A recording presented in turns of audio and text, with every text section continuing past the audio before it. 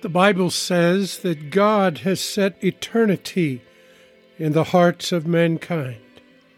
He has made everything beautiful and appropriate in its time, but He has also planted eternity, or a sense of divine purpose, in the human heart, a mysterious longing which nothing under the sun can satisfy except God.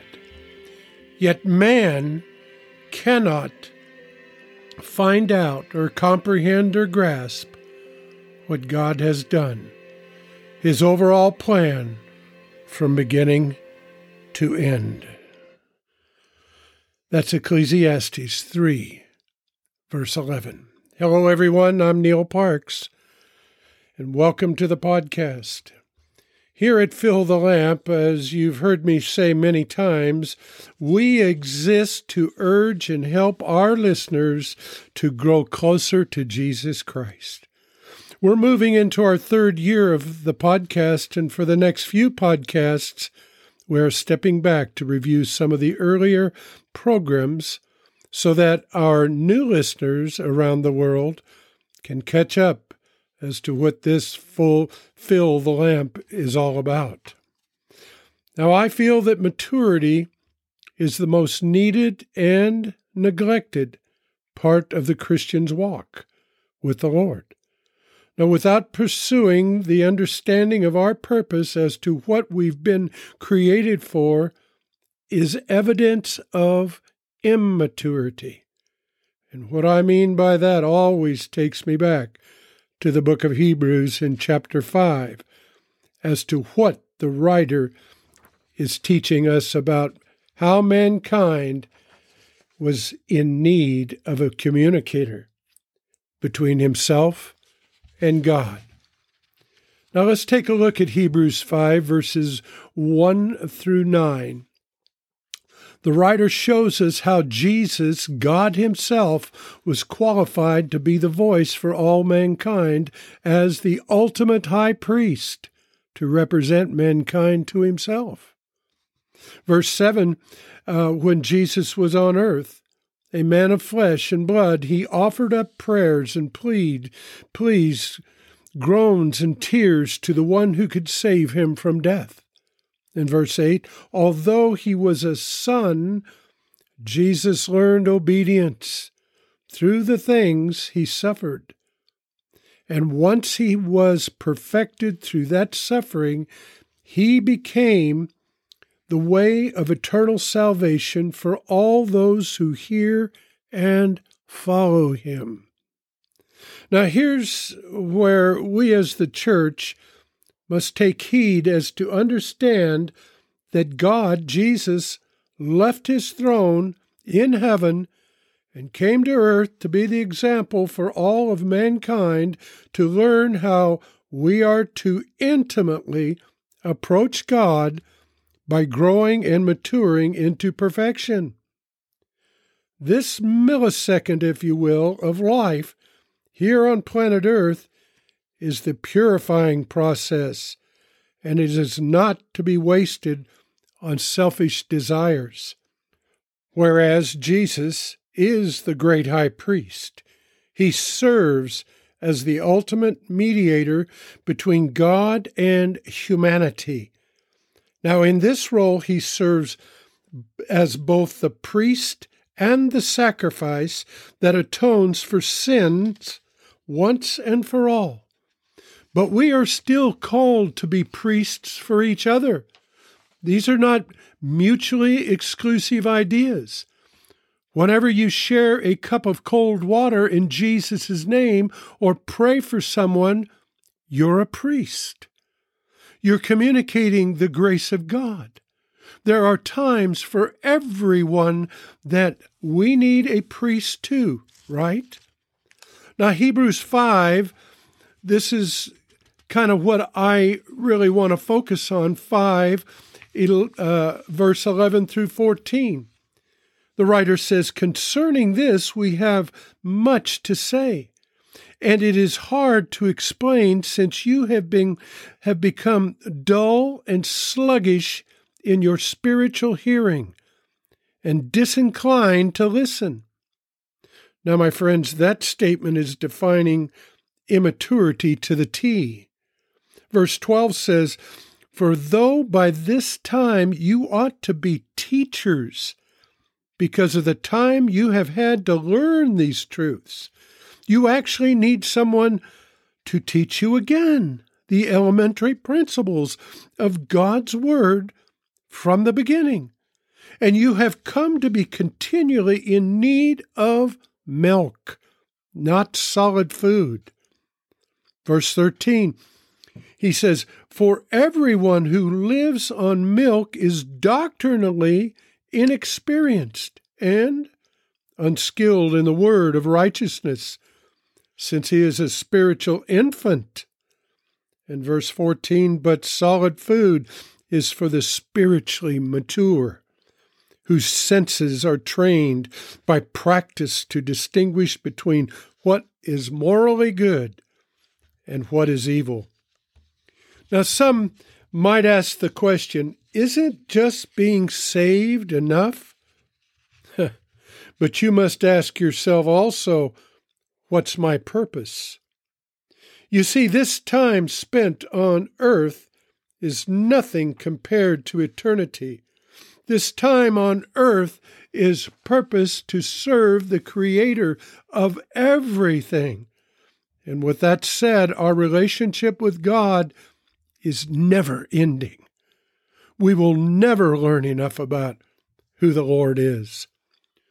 Now, I find it so amazing that the example God uses for us to understand His love is given to us by the fall of the wisest and richest man who ever lived or who ever will live, with that being King Solomon in his lifetime.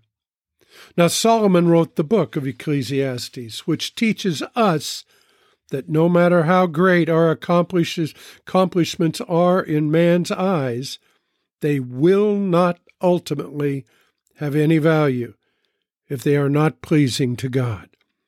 So basically, when Ecclesiastes is understood, the book, it awakens us to a fervency that begins life's journey.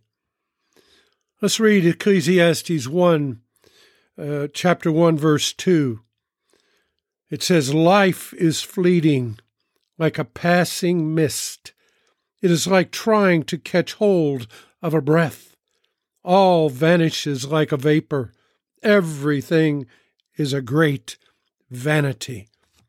You see, Solomon went through it all, as in being king, with all the accolades of wisdom, women, money, control, and power. He had it all that the world could offer, and he calls it vanity.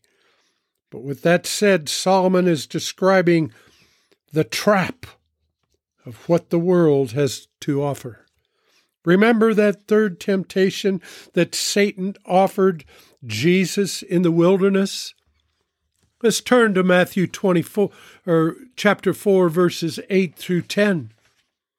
Verse 8 says, "And again the devil taketh him up into an exceedingly high mountain, and showed him all the kingdoms of the world, and the glory of them, and saith unto him, All these things," Satan speaking, "will I give thee, if thou wilt fall down and worship me. Then said Jesus unto him, Get thee hence, Satan, for it is written, Thou shalt worship the Lord thy God, and him only thou shalt serve." My friends, the trap was set in the Garden of Eden with Adam and Eve. Adam and Eve had it all to themselves in that garden. Unfortunately, their sinful nature took over their lusts for more. The trap was set in the Garden of Eden, and it still remains set in 2023. My friends, this trap is governed by the devil himself. The only alternative or way out is with Jesus Christ. He came to set the captives free with the shedding of his blood 2,000 years ago for you as an individual, if you will follow him. Adam and Eve's disobedience got them kicked out of God's presence. Now, wherever you're at, right this moment in time, wherever you're at, if you will repent, and that means change your life, going one way, you turn and go the other way, and confess your sin, God will forgive you so that you can have life eternal. I say, let's pray. Father God, we come before you humbly today. We come needing more of you. And you have given yourself to us. You left your throne room to come here for us, to rescue us from this trap that the sinful, natural people that we are have fallen into, Lord. You've put eternity into our hearts, Lord. And we must understand, by not seeking you, we are seeking eternal torment unbeknownst to us. Father God, I just lift up all my listeners right now, wherever they may be, wherever they're at this very moment.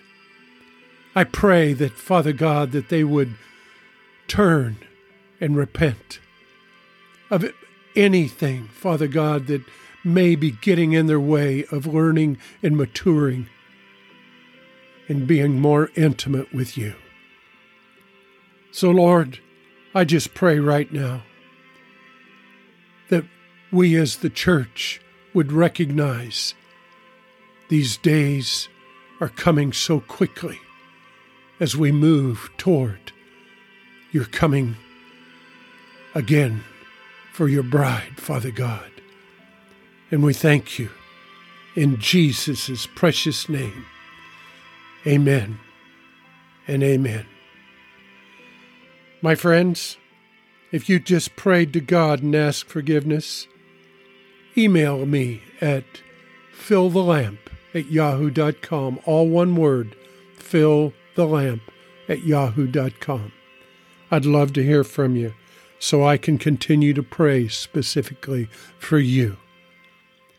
So until next time, folks, I'm Neil Parks. God bless you. And Maranatha.